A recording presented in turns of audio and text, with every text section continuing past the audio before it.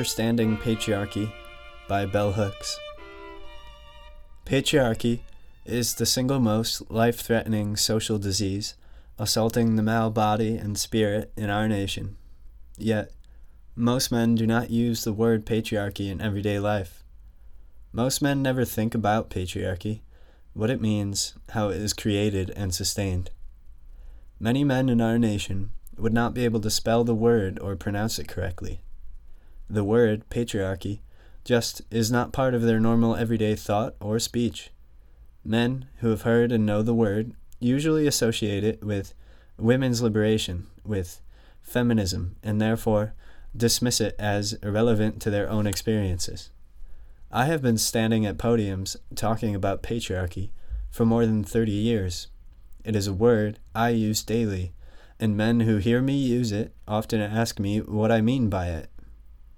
Nothing discounts the old anti-feminist projection of men as all-powerful more than their basic ignorance of a major facet of the political system that shapes and informs male identity and sense of self from birth until death. I often use the phrase imperialist, white supremacist, capitalist, patriarchy to describe the interlocking political systems that are the foundation of our nation's politics. Of these systems, the one that we all learn the most about growing up is the system of patriarchy, even if we never know the word. Because patriarchal gender roles are assigned to us as children, and we are given continual guidance about the ways we can best fulfill these roles. Patriarchy is a political social system that insists that males are inherently dominating, superior to everything and everyone deemed weak, especially females, and endowed with the right to dominate and rule over the weak, and to maintain that dominance through various forms of psychological terrorism and violence. When my older brother and I were born with a year separating us in age, patriarchy determined how we would each be regarded by our parents. Both our parents believed in patriarchy. They had been taught patriarchal thinking through religion. At church, they had learned that God created man to rule the world and everything in it, and that it was the work of women to help men perform these tasks, to obey, and to always assume a subordinate role in relation to a powerful man. They were taught that God was male. These teachings were reinforced in every institution they encountered: schools, courthouses, clubs, sports arenas, as well as churches. Embracing patriarchal thinking, like everyone else around them, they taught it to their children because it seemed like a natural way to organize life. As their daughter, I was taught that it was my role to serve, to be weak, to be free from the burden of thinking, to caretake and nurture others.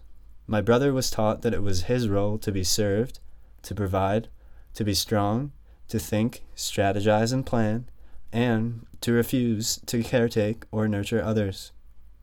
I was taught that it was not proper for a female to be violent, that it was unnatural. My brother was taught that his value would be determined by his will to do violence, albeit in appropriate settings.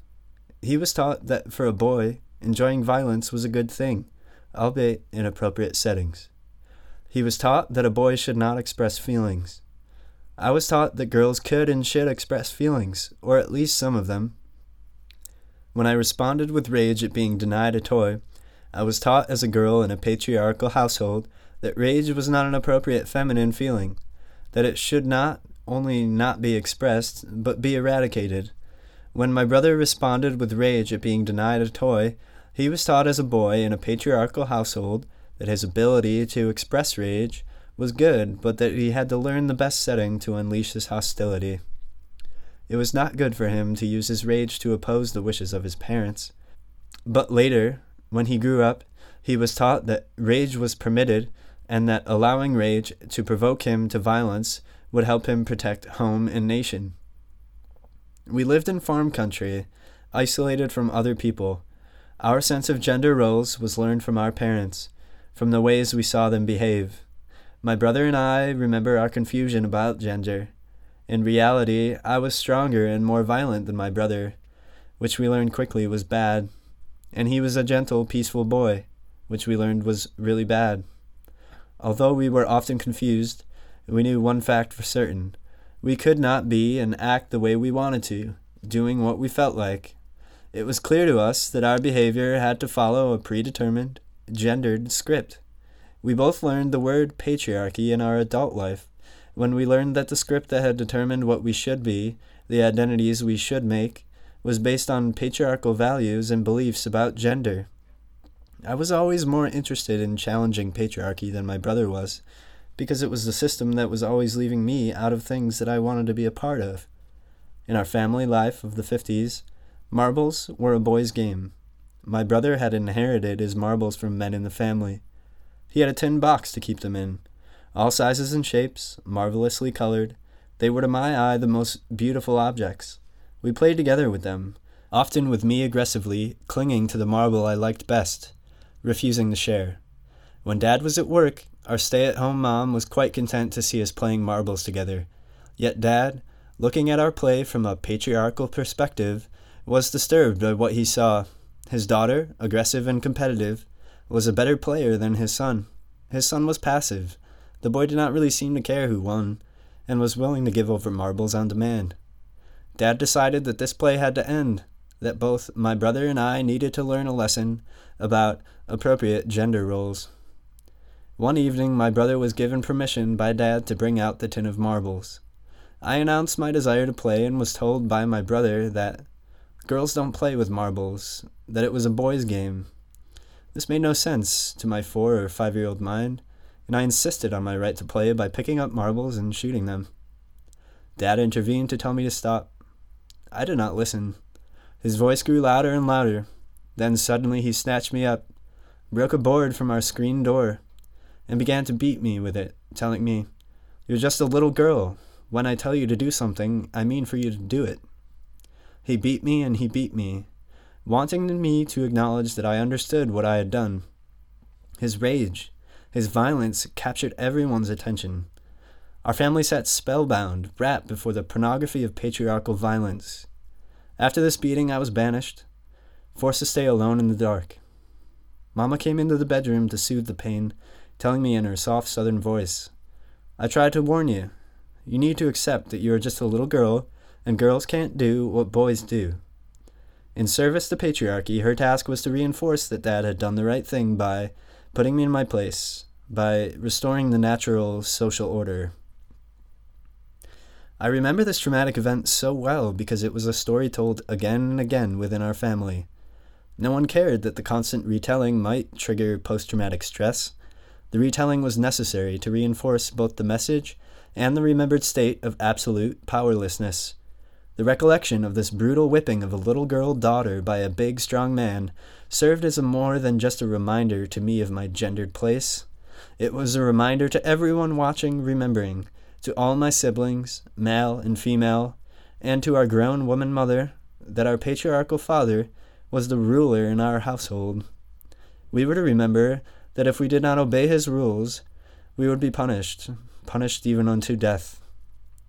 This is the way we were experientially schooled in the art of patriarchy. There is nothing unique or even exceptional about this experience. Listen to the voices of wounded grown children raised in patriarchal homes, and you will hear different versions with the same underlying theme: the use of violence to reinforce our indoctrination and acceptance of patriarchy. In How Can I Get Through to You, family therapist Terrence Real tells how his sons were initiated into patriarchal thinking even as their parents worked to create a loving home in which anti-patriarchal values prevailed. He tells of how his young son, Alexander, enjoyed dressing as Barbie, until boys playing with his older brother witnessed his Barbie persona, and let him know by their gaze and their shocked, disapproving silence that his behavior was unacceptable. Quote, "Without a shred of malevolence, the stare my son received transmitted a message. You are not to do this. And the medium that message was broadcast in was a potent emotion. Shame. At 3, Alexander was learning the rules. A 10-second wordless transaction was powerful enough to dissuade my son from that instant forward from what had been a favorite activity. I call such moments of induction the normal traumatization of boys." Unquote. To indoctrinate boys into the rules of patriarchy, we force them to feel pain and to deny their feelings. My stories took place in the 50s. The stories Real tells are recent. They all underscore the tyranny of patriarchal thinking, the power of patriarchal culture to hold us captive. Real is one of the most enlightened thinkers on the subject of patriarchal masculinity in our nation, and yet he lets readers know that he is not able to keep his boys out of patriarchy's reach. They suffer its assaults, as do all boys and girls, to a greater or lesser degree.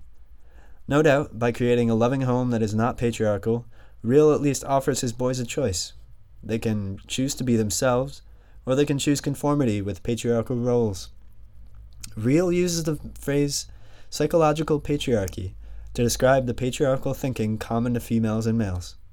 Despite the contemporary visionary feminist thinking that makes clear that a patriarchal thinker need not be a male, most folks continue to see men as the problem of patriarchy. This is simply not the case. Women can be as wedded to patriarchal thinking and action as men. Psychotherapist John Bradshaw's clear-sighted definition of patriarchy in Creating Love is a useful one. The dictionary defines patriarchy as a social organization marked by the supremacy of the father in the clan or family in both domestic and religious functions. Patriarchy is characterized by male domination and power. He states further that patriarchal rules still govern most of the world's religious school systems and family systems. Describing the most damaging of these rules, Bradshaw lists blind obedience, the foundation upon which patriarchy stands, the repression of all emotions except fear, the destruction of individual willpower, and the repression of thinking whenever it departs from the authority figure's way of thinking. Patriarchal thinking shapes the values of our culture. We are socialized into this system, females as well as males. Most of us learned patriarchal attitudes in our family of origin, and they were usually taught to us by our mothers. These attitudes were reinforced in schools and religious institutions.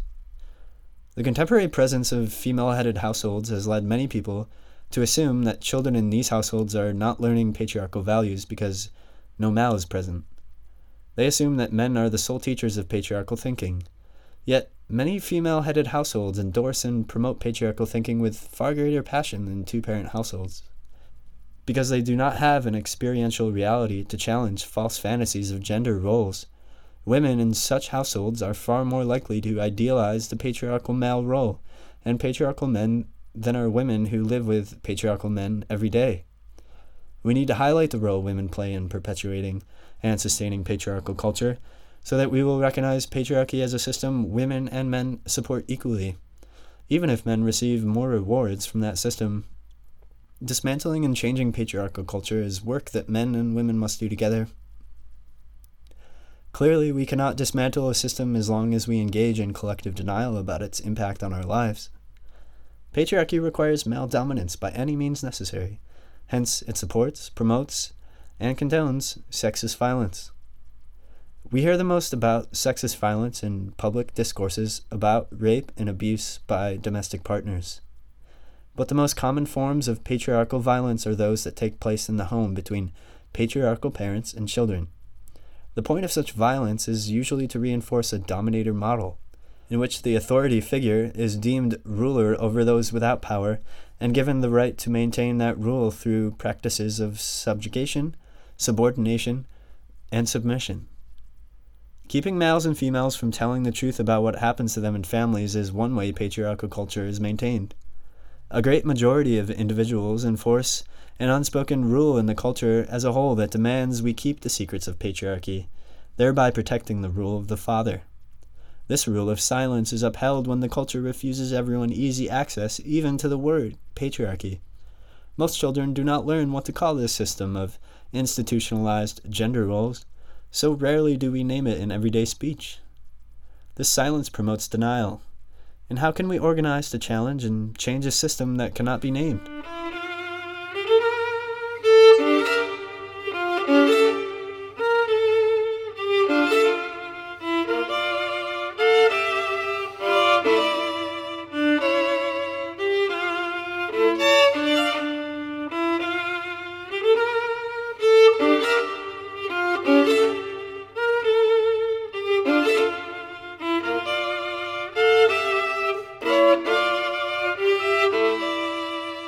It is no accident that feminists begin to use the word patriarchy to replace the more commonly used male chauvinism and sexism. The courageous voices wanted men and women to become more aware of the way patriarchy affects us all. In popular culture, the word itself was hardly used during the heyday of contemporary feminism. Anti-male activists were no more eager than their sexist male counterparts to emphasize the system of patriarchy and the way it works, for to do so would have automatically exposed the notion that men were all powerful and women powerless, that all men were oppressive and women always and only victims. By placing the blame for the perpetuation of sexism solely on men, these women could maintain their own allegiance to patriarchy, their own lust for power. They masked their longing to be dominators by taking on the mantle of victimhood. Like many visionary radical feminists, I challenged the misguided notion, put forward by women who were simply fed up with male exploitation and oppression, that men were the enemy.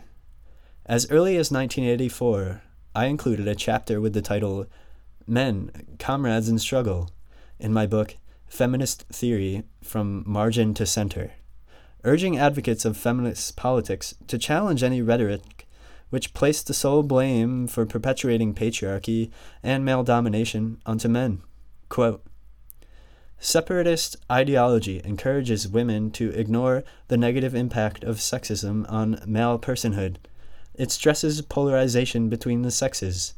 According to Joy Justice, separatists believe that there are two basic perspectives on the issue of naming the victims of sexism. There is the perspective that men oppress women, and there is the perspective that people are people, and we are all hurt by rigid sex roles.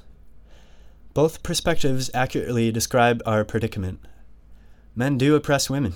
People are hurt by rigid sexist role patterns. These two realities coexist. Male oppression of women cannot be excused by the recognition that there are ways men are hurt by rigid sexist roles.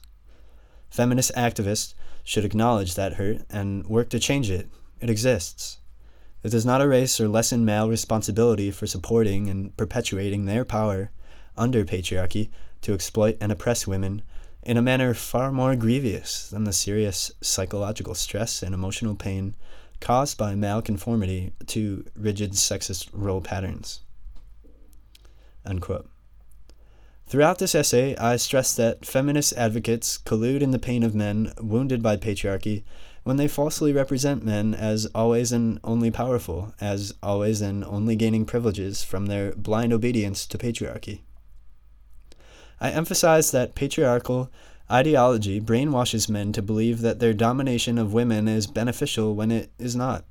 Quote, often, feminist activists affirm this logic when we should be constantly naming these acts as expressions of perverted power relations, general lack of control of one's actions, emotional powerlessness, extreme irrationality, and, in many cases, outright insanity. Passive malabsorption of sexist ideology enables men to falsely interpret this disturbed behavior positively. As long as men are brainwashed to equate violent domination and abuse of women with privilege, they will have no understanding of the damage done to themselves or to others, and no motivation to change. Unquote.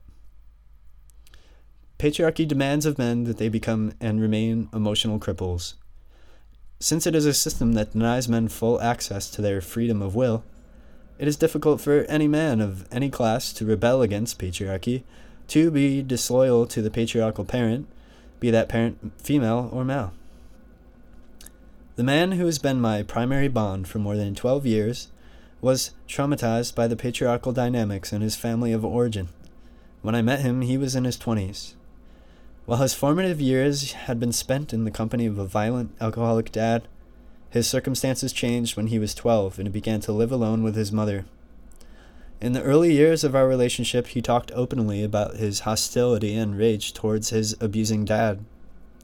He was not interested in forgiving him or understanding the circumstances that had shaped and influenced his dad's life, either in his childhood or in his working life as a military man. In the early years of our relationship, he was extremely critical of male domination of women and children. Although he did not use the word patriarchy, he understood its meaning and he opposed it. His gentle, quiet manner often led folks to ignore him, counting him among the weak and the powerless. By the age of 30, he began to assume a more macho persona, embracing the dominator model that he had once critiqued. Donning the mantle of patriarch, he gained greater respect and visibility. More women were drawn to him. He was noticed more in public spheres.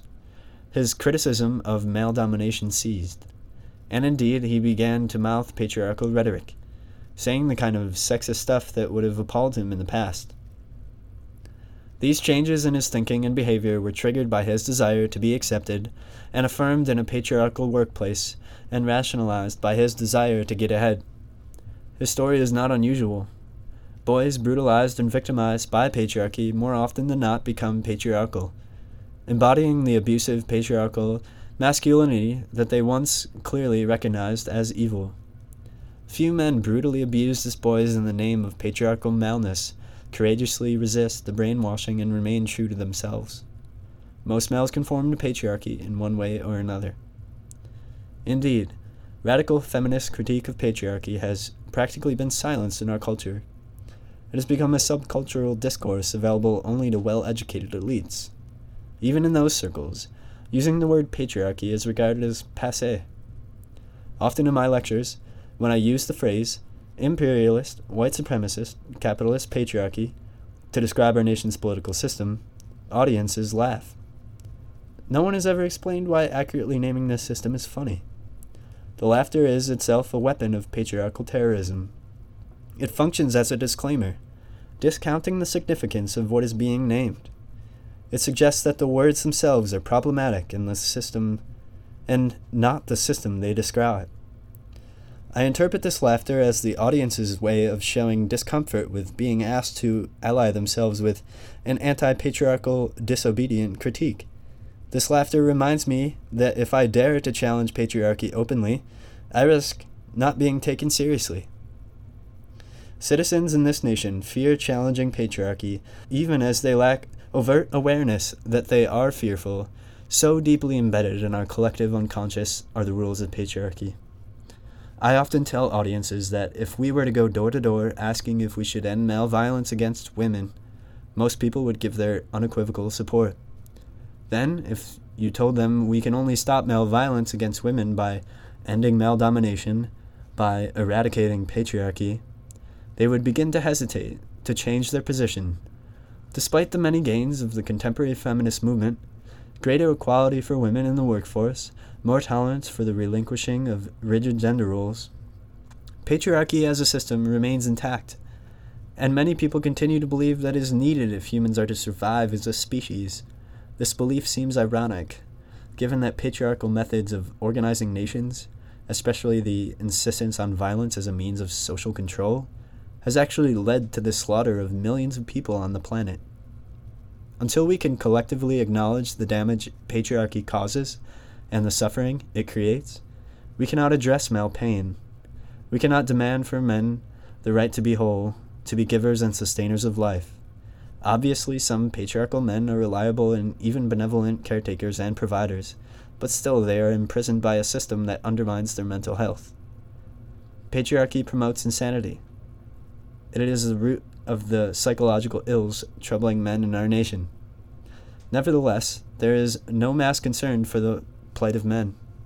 In Stift, The Betrayal of the American Man, Susan Faludi includes very little discussion of patriarchy. Quote, "Ask feminists to diagnose men's problems and you will often get a very clear explanation. Men are in crisis because women are properly challenging male dominance. Women are asking men to share the public reins and men can't bear it. Ask anti-feminists and you will get a diagnosis that is, in one respect, similar.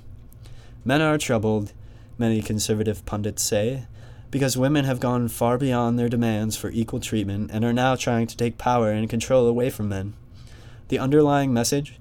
Men cannot be men, only eunuchs, if they are not in control. But both feminist and anti-feminist views are rooted in a peculiarly modern American perception that to be a man means to be at the controls and at all times to feel yourself in control." Unquote. Faludi never interrogates the notion of control. She never considers that the notion that men were somehow in control, in power, and satisfied with their lives before contemporary feminist movement is false. Patriarchy as a system has denied males access to full emotional well-being, which is not the same as feeling rewarded, successful, or powerful because of one's capacity to assert control over others. To truly address male pain and male crisis, we must, as a nation, be willing to expose the harsh reality that patriarchy has damaged men in the past and continues to damage them in the present. If patriarchy were truly rewarding to men, the violence and addiction in family life that is so all-pervasive would not exist. This violence was not created by feminism. If patriarchy were rewarding, the overwhelming dissatisfaction most men feel in their work lives, a dissatisfaction extensively documented in the works of Studs Terkel and echoed in Faludi's treatise, would not exist. In many ways, Stift was yet another betrayal of American men because Faludi spends so much time trying not to challenge patriarchy that she fails to highlight the necessity of ending patriarchy if we are to liberate men. Rather, she writes, quote, "Instead of wondering why men resist women's struggles for a freer and healthier life, I begin to wonder why men refrain from engaging in their own struggle. Why, despite a crescendo of random tantrums, have they offered no methodical, reasoned response to their predicament? Given the untenable and insulting nature of the demands placed on men to prove themselves in our culture, why don't men revolt? Why haven't men responded to the series of betrayals in their own lives, to the failures of their fathers to make good on their promises, with something co-equal to feminism?" Unquote. Note that Faludi does not dare risk either the ire of feminist females by suggesting that men can find salvation in feminist movement, or rejection by potential male readers who are solidly anti-feminist by suggesting that they have something to gain from engaging feminism.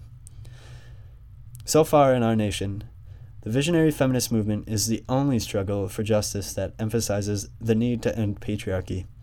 No mass body of women has challenged patriarchy, and neither has any group of men come together to lead the struggle. The crisis facing men is not the crisis of masculinity. It is the crisis of patriarchal masculinity. Until we make this distinction clear, men will continue to fear that any critique of patriarchy represents a threat. Distinguishing political patriarchy, which he sees as largely committed to ending sexism, therapist Terence Real makes clear that the patriarchy damaging us all is embedded in our psyches. Quote, "Psychological patriarchy is the dynamic between those qualities deemed masculine and feminine in which half of our human traits are exalted while the other half is devalued. Both men and women participate in this tortured value system. Psychological patriarchy is a dance of contempt, a perverse form of connection that replaces true intimacy with complex, covert layers of dominance and submission, collusion and manipulation. It is the unacknowledged paradigm of relationships that has suffused Western civilization generation after generation, deforming both sexes and destroying the passionate bond between them." Unquote. By highlighting psychological patriarchy, we see that everyone is implicated, and we are freed from the misperception that men are the enemy. To end patriarchy, we must challenge both its psychological and its concrete manifestations in daily life. There are folks who are able to critique patriarchy, but unable to act in an anti-patriarchal manner. To end male pain, to respond effectively to male crisis, we have to name the problem. We have to both acknowledge that the problem is patriarchy and work to end patriarchy. Terence Real offers this valuable insight. The reclamation of wholeness is a process even more fraught for men than it has been for women, more difficult and more profoundly threatening to the culture at large. If men are to reclaim the essential goodness of male being, if they are to regain the space of open-heartedness and emotional expressiveness that is the foundation of well-being, we must envision alternatives to patriarchal masculinity. We must all change. Understanding Patriarchy by Bell Hooks is available for free download through No Borders, Louisville's Radical Lending Library, a traveling project of Louisville Anarchist Federation at the web address imaginenoborders.org.